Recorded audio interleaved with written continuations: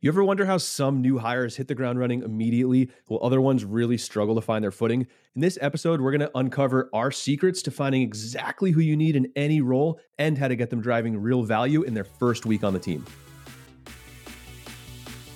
I'm Johnny Page, I'm Matt Verlek, and this is the South County Podcast.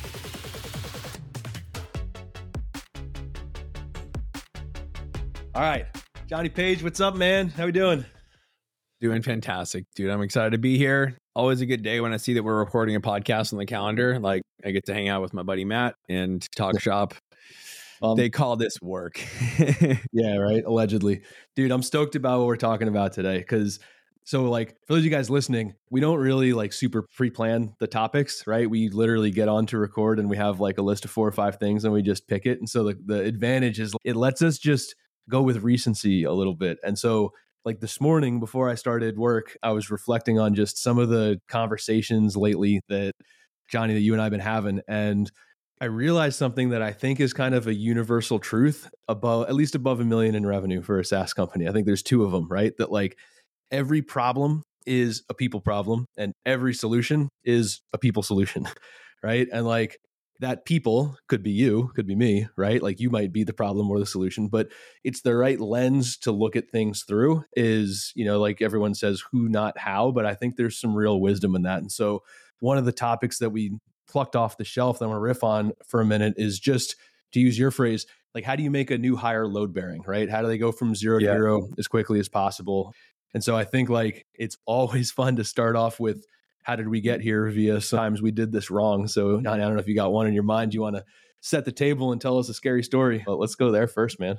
Yeah, dude, when I first started hiring, it was as a very new leader, I felt this obligation to serve them. I really had this ambition of servant leadership. And, I had these expectations or limiting beliefs around how long it would take them to contribute. And so I called it I was in a push training relationship versus the pull one. So I was pushing to them all the context that I thought they needed. And I gave them 30, 60, 90 days to really come on and get up to speed.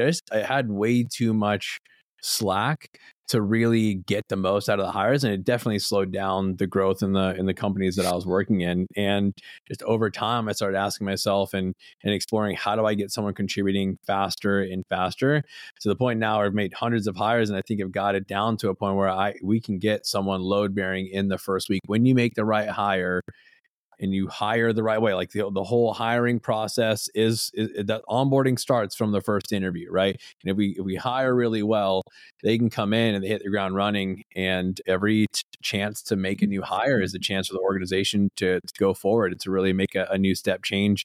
And so I think this is something if you are a founder, it'd be time spent thinking about how we hire and how we select the right people is time well spent.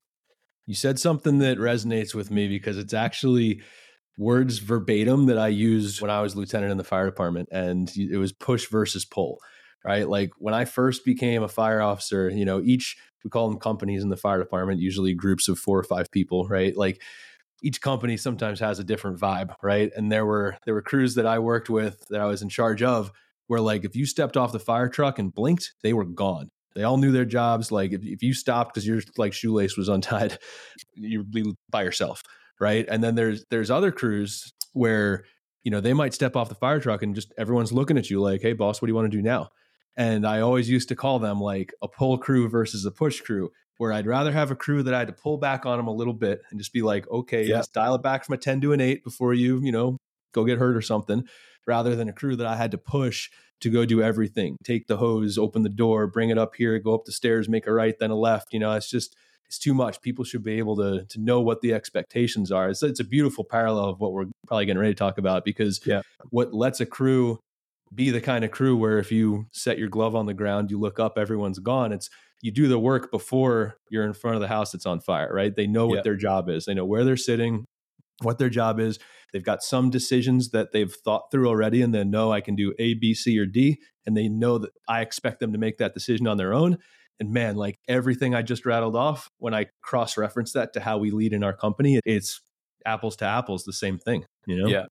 Yeah. It's funny. I just had a conversation this morning, man, that made me stop and think about just how far I'd come in the process of hiring someone. So we're about 14 days into hiring a director. So this is a senior leader in our organization. And I started off our one-on-one and I said, hey, what's different, or what are you noticing now that you're on the inside as a person who's like known about our organization for a long time, had ambitions of working here, is finally now on the inside of the organization. I said, hey, like, what are you noticing? And she said, I thought it was going to be fast paced, but it's much faster paced than I thought. The culture is really strong, and I feel like I'm the right person in the right role. Like I'm set up to do my best work. And so I think that's what you can aspire to. That's what it should feel like when we put the right person in. So Matt, you and I tag team. You run the ops side, I run the revenue side. We do a lot of hiring together. And why don't we talk through what we feel like we both learned a lot of these lessons the hard way, and hard fought principles that guide our hiring strategies now. Like, why don't we talk about like what's unique about our hiring process that listeners can take and just pull right off the shelf and implement, that gets that onboarding starting earlier and helps. The ambition is what we're after. We want you to leave this episode knowing how to make an employee load bearing in their first week, meaning they're contributing value. That we're not out of spending weeks on weeks training until they like have some sort of impact on the organization. No, we want impact in week one. Starts in hiring. Matt, what do we do to make that true? Yeah, if you're listening to this and you hire people, just like put yourself in the situation that I'm getting ready to describe, right? You've got someone on your team. It could be a salesperson or an accountant or a marketer or whoever, right? And they step off for whatever reason, they go somewhere else. And you take the same job description that you used to hire them 2 years ago, and you open it up and you copy and you paste it into LinkedIn or Indeed or whatever. And it's like, oh, well, I needed X, so I'm going to go take my job description for X and I'm going to go hire another X, right? Like, I've done it almost, right? We've probably all done it. And here's the thing is, when you do that, you are fighting yesterday's battle, because if your company is growing in any way, shape, or form, even within the confines of a role, any well-defined role, as sales development rep, sales account executive, doesn't matter.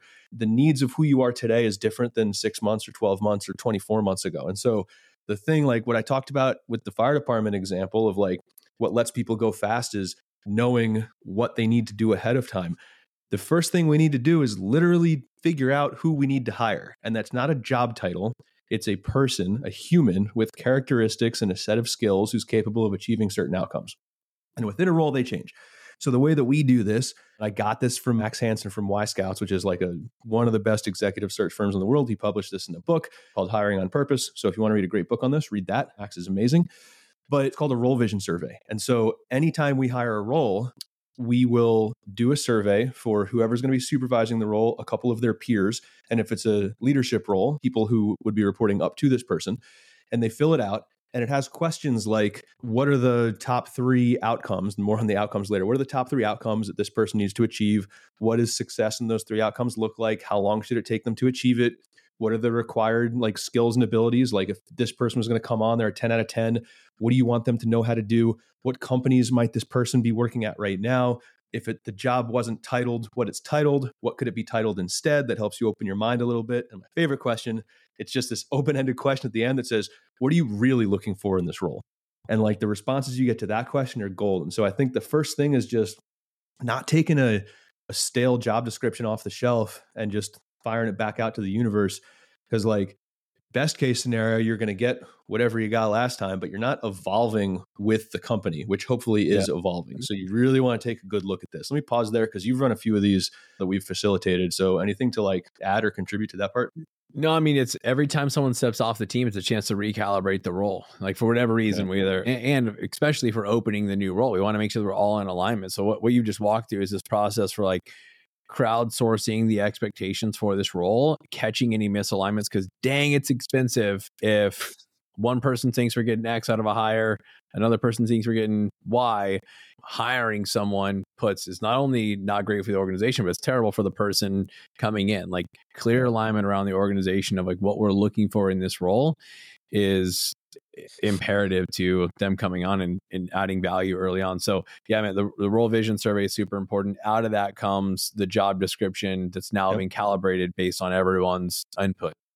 Yeah. And so from there, the rest of the hiring process, the stuff that everyone thinks is table stakes, like interviews, et cetera, like the interviews and the test project, which I'll talk about in a sec, everything we do there is in support of the outcomes that we articulated in the role vision survey, right? So like the role vision survey is essentially the goalpost, and we want to make sure that we're playing the right sport.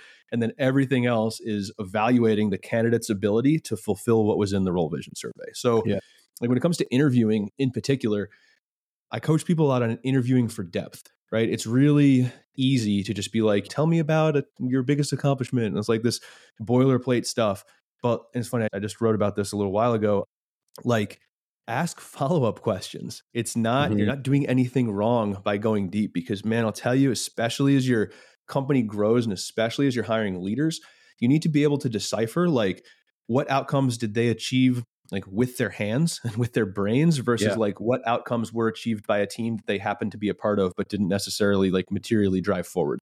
And the way you do that is by asking the details because the A players will remember the details. They'll remember the uplift in conversions or the decrease in costs or the number of people hired or the features shipped or whatever. Like they'll remember when you say, what was your biggest challenge in accomplishing that? They'll be able to tell you a real challenge, not like, oh, I'm a perfectionist. So it's really like, it's what everyone says, me a break, right? It's like the real, that's what you're looking for. And so I coach people on interviewing for depth, ask 3-4 follow-up questions about a specific outcome, because I would rather go all the way in on one or two things than tick the box on like 9 different things on the resume. And I still don't have any idea if they're legit or not. So like that. I call it, you get them to describe the promised land. I'm hiring someone who's been where we want to go. This is where we want to go. Here are the success outcomes. That's what the job description is going to show. You need to demonstrate to me that you've been there. Describe it in detail. I want to know what the Giants look like. And if you can't explain what it's like, all the, the failed attempts you had to solve that problem and then what you landed on that led to success, like you haven't wrestled with enough challenges for me to be confident you'll be able to get us there again. So, dude, I love it. It's once you start interviewing this way, you'll find it hard to believe that you ever made a successful hire without running this process. Dude, totally. And like, again, to do the whole, hey, if you're listening, close your eyes and envision this, right? Like if you've ever done, and I have, if you've ever done a casual interview, right? Where like someone submits their resume, you look at it, you're like, okay, cool. You have done similar jobs. Then you talk to them and they're like, man, they seem really cool. I think they'd be great. And then you hire them. If that worked, it was because of nothing other than luck, believe me, because I've done it and it's worked for me a lot, but it's luck. And like, yes, the gut instinct is part of it, et cetera. I'm not saying like, whatever, don't fully discount your gut. You should always listen to it, but you should couple that with a more quantitative and calculated way to actually vet your applicants because you need both sides of it. Yeah. To call something out here, Matt, like we're talking about some of the more skills focused part of the hiring process, right? Like but there is a part of this and where some of luck will work is if you clearly articulated your values, like the stronger your employer brand is, the more you know what you stand for and the more you've communicated that externally, the more your tribe will find you. So like you do want to be intentional about here are the attitudes or the values that we hire for, communicate them externally, the right people will find you. So even if you just do that to start, like you're working with a more qualified pool. And then what we're talking about is this skills focus. Like we want people who have been where we want to go. That's the fastest way. Like I say all the time, like we don't home grow talent. Do people grow on our team? 100%. They will grow professionally more than any other place that they'll ever work. But I don't make you into the thing that I need. You come in ready-made to deliver the outcome. That's what we're hiring for. That's why this shift from job descriptions and skills that we need into outcomes we're looking for you to deliver. Yeah. And Johnny, it's important we address the time domain component of that, right? Like the way we do it is we tend to hire someone who we know is a lights out fit for what we'll need 18 months into the future. And so the reason that it's 18 months into the future is because like if you try to hire who you'll need in 5 years, like it sounds neat until you try to actually do it. The skills and abilities and habits and experience of that person are going to be so far removed from where you're at that it's a lot more likely to have a mishire. Like you can't be $1 million ARR company and pluck someone from $100 million ARR company and they're going to show up and be like, where is everyone? And be like, nah, dude, it's you. It's not a fit now. So we hire for someone who can nail it for the next 18 months. And that's not to say we want to turn people over. I never want to turn people over. But that runway is enough where then they get to level themselves up to keep unlocking like the next 18 months, the next 18 months, the next 18 months. And it usually works out pretty well. So I think the last thing on the pre-hire is the test project, right? So like we, with 100% consistency, always do a test project first. It's fully paid, but like it's that old saying, you can't work with you till I work with you. And I'll tell you, admittedly, when I first learned about this as a SaaS Academy coaching client, I was like, I don't really know if we need to do a test project. Like my gut's pretty good. I still remember the first time I did a test project for someone who interviewed at what I would have considered a 9 out of 10. And wow, I would have hired them on the spot. Wow is all I have to say. Like the test project was mind-bogglingly off the mark.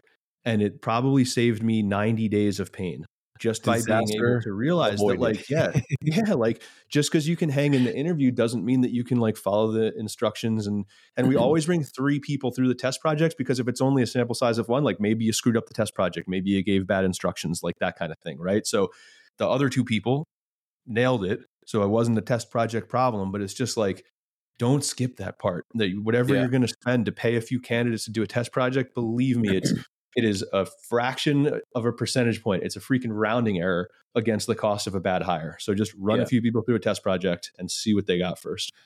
So if you're listening to this and you're thinking, man, this seems like a lot of work to make a hire, you are right. 100%. It is, but it's way more work. And God, it's a much bigger pain in the ass to make the wrong hire. It is slowing down to speed up. This is why you can see why the hiring process sets us up to have a hire be load bearing in week 1, because you've gone through the process. Like, this is the right person. They've been there. They've seen the challenge before, and they can come in and get straight to work. If you have to make the talent, if you're loose on your hiring process, then it's no wonder that you've got to spend so much time training. You're literally trying to make the person into the thing that to deliver the outcome. Flipping it on its head, you spend a lot more time hiring, but you hire a lot less frequently. Matt, I think we've installed this.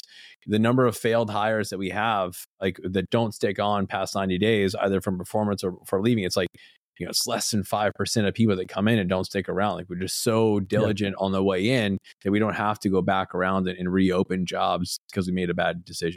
Yeah. And I'll challenge one thing, like it does feel like a lot of work. I agree, but it doesn't mean that it's slow, right? Like we're averaging like a 35 day from the hiring cycle, from the time that we post to the time that an offer is accepted. So like, it's not too much to ask to plan your hires a month out. Like sometimes it'll feel like an emergency. And when we talk about things we've done wrong, John, you and I have both done this, and I think we've broken this habit. Like when you have that urgency that's burning a hole in your brain, that vacant role, and you're like, you get tempted. It's like the angel and the devil on your shoulder, right? And the devil's saying, a B player in this role will make this problem go away right now. Just put the fire out. It's going to be okay. Like smack that thing and throw it in the trash. Don't listen to it. Like the extra 2-3 weeks it takes to get the right person in the role, man, it's literally always worth it. So just take a minute, get it right. The other one that gets you is like, one, we try to find the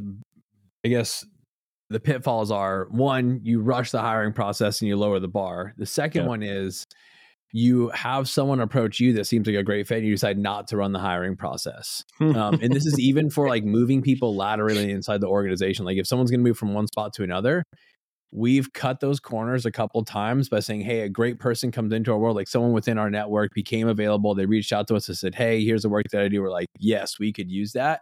And we made the hire without going through the full hiring process. That doesn't work. Got bit by that like multiple times. We've always looked back and said, I wish we would have ran the full hiring process. And then second, we've had people move from one spot in the organization to another. And again, look back and say, we wish we would have ran the full process. And then we have, if that person earns a role, dude, they know they beat out the market. Like they have a lot more confidence stepping into that. It's actually better for everyone involved to be a little bit slower when you're selecting a role. Just go through the full role visioning process. Like you can feel tempting to cut the corner, but just 9 times out of 10, it doesn't. In fact, Matt, I don't know that it's ever worked out. We've tried it multiple times. Like this is a lesson we had to learn the hard way, multiple times. Like, well, maybe we can cut this corner and try to get key with it. It's always never worked. Always never worked. I love it, man. So let's switch gears then. So let's say, there's a solid deep dive, right? So let's review that part. Role vision survey for sure. Talk to the people above beside and below whoever you're hiring. Make sure you're hiring 18 months into the future and use that to craft the job description. Interview for depth. Like, don't skim over the interview. Don't check the box. Ask some follow-up questions, get into the specifics, and then hire through a test project, pay people, like get them actually doing a simulation of the type of work that you're hiring them to do that'll build you confidence that they can hit the outcomes. So let's say you do all of those things and you got someone, they're like, all right, I'm giving notice at my job, 2 weeks, I'm stepping on the team, you're fired up, they're a killer. I want to switch gears, Johnny, and like you have developed what I consider a pretty innovative process to getting this person on ramp. So, let's role play this. If you're listening, you're 2 weeks out from this person's first day. Like, what's the plan that you're building? What are you putting into place? And what are you going to coach them on when they first show up? Yeah, so I put on this lens as soon as I know that I've opened up the role. I start noticing all of the context that I think that they'll need when they're onboarded, and I start making a file of that. So we use Asana. I'll create an Asana board, and I start just dropping like, oh, that's a project this person will know about, or that's a decision this person needs to know about, or that's a training, etc. Meetings that needed to be added to. So I give myself, as soon as the role is open, I start 30 days. I go and I say, hey, if this person was on the team, would they be handling this? What would they need to know? And I started just populating this parking lot of stuff that I know that they'll need. As we get closer to knowing when their onboarding date is, I'll build out a little bit more of a training process for them of stuff that I know. Like, I know where the bodies are buried, right? If I'm the hiring manager for this role, like I know what they need to know. Like, they're just going to have to get up to speed on certain things. So I start putting it into this Asana board. But I don't used to spend a lot of time sequencing out, like, what do they do on day one? What do they do on day two, et cetera. And instead, what I've done is I move up the day that they're hired. First day, it's all about introductions, getting the tech set up. And we were hiring primarily in a remote first environment. So very rarely are we in person. That's for the majority of our conversations, just going to be geared towards that, just for context, if you're listening. So remote environment, day one is like tech setup, get some introductions. The morning of day two, I hold a 90-minute objectives call. And in that call, I'm going to share all of the context on the objectives that they've been hired. Like, this is what the first 90 days is going to be. Your success and failure of the first 90 days is going to be based on this criteria. I just go deep on it. And I tell them, this is going to be the reason I start your onboarding with the objectives is there's a whole bunch of good stuff to go through in this onboarding project. There's lots of good ways to spend your time, but you are hired to prioritize and to know what is needed to get these outcomes. Yeah. So if there's anything in this file that feels like it's a waste of time, feel free to chuck it out the window. You own getting to this outcome. I expect for you to pull from me the context that needed. That's where I've flipped on its head. Like, if I create a training file and say, go through all these things, that's me pushing to them the context that I think they need to make good decisions. I want it reverse. I do want to have a file working for them. I know some of the stuff they're going to need. I don't want to be completely lazy and put it all on the hire, but I need them to own pulling from me the context they need, meeting with the team members that they need. And then the final piece that I need to make sure that the training is sinking in or that their onboarding is productive as I ask them to keep a training file. So I say, fire up a Google Doc, slap Taylor's training file right across the top of it. And then every day as you're going through this Asana board, you're meeting with new team members, you're starting to wrap your arms around the project. I want you to keep just a log of what you're learning. If you watch one of our trainings, you meet with a team member, just take your notes in there and then leave all of your questions in the training file. Mm-hmm. I'll come in there. You and I'll sit down 3 times a week. That will be for 30 minutes. That will be your time. You'll run the call and walk me through your training file, any questions that you had. But this is a spot for me to see what's really learning in, or what's really sinking in. I used to hire all in person. And when I would train them, I could sit right next to them and I could hear all the conversations they were having. I could see what they were doing. So it was easier for me to see what they were actually learning. The training file is a virtual version of that. So I say, hey, for the first 30 days, anything you do, log it in the training file. All your questions get flagged in there. And then when you and I get together, we'll jam through it. So, man, that's the recipe. It's Asana file with where the body's buried, all the context they need, an objectives call on day 2, and a training file, and they hit the ground running. So what's the coolest insight or most surprising thing that someone has brought back to you during a walkthrough on the training file? You got any cool examples of just could be a question that really impressed you, or I'm just curious.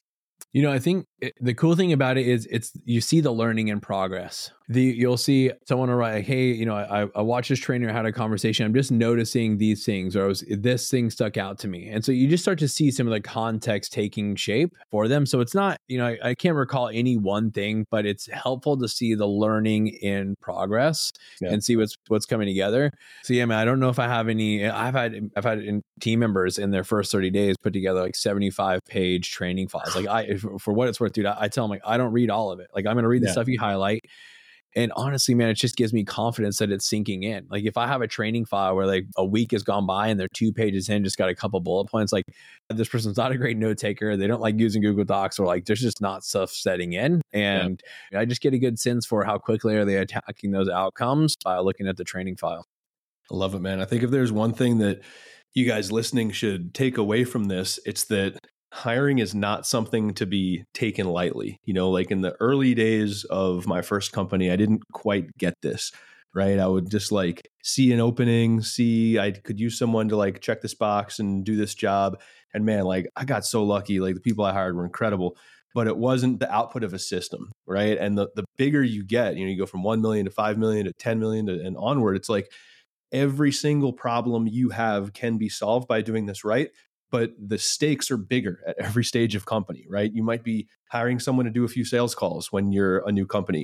And at our stage or larger, you're hiring directors or VPs to take an entire function or own a P&L on a huge revenue line item. The stakes get bigger and bigger and bigger the larger you get as a company. So it's crazy important to put the time into building this muscle of both the setup, like the pre-hire, the role vision, the building interview skills on your leadership team, how to create a test project and building it into your process and not letting it slow you down, or everything, Johnny, that you went through, man, on, the training file approach is like, that's innovation, guys. I've never heard that being done anywhere else other than here from Johnny, is having the new hire put together their own training file and read it back and kind of flip the order of operations. So just grab these things, pre-hire, post-hire, and just put them as like goals of things you want to build in over time. As your company matures, your processes need to mature along with it, because you can definitely get caught under investing in people. And believe me, like that will rear its ugly head at some point. It would be much better for you to be ahead of it than wait till it throat punches you and you realize that you grossly miscalculated how much emphasis to put on this. Yeah, totally. Matt, there's a couple of things I wanted to share. The other piece in making someone load bearing in week one is that they become responsible right away. Like they don't. So I'll give you an example. We hired someone to take over email marketing, and from day one, they own every email that goes out. Now, like I understand some context to that, right? Like I know they didn't send the email. There's lots of automated emails in there, but if they are not responsible for email on day one, then they don't attack it with the same intensity that they would if they are responsible. And so if I'm hiring a director, they start owning all of the meetings. They own all of their direct reports on day one. Like they become accountable right away.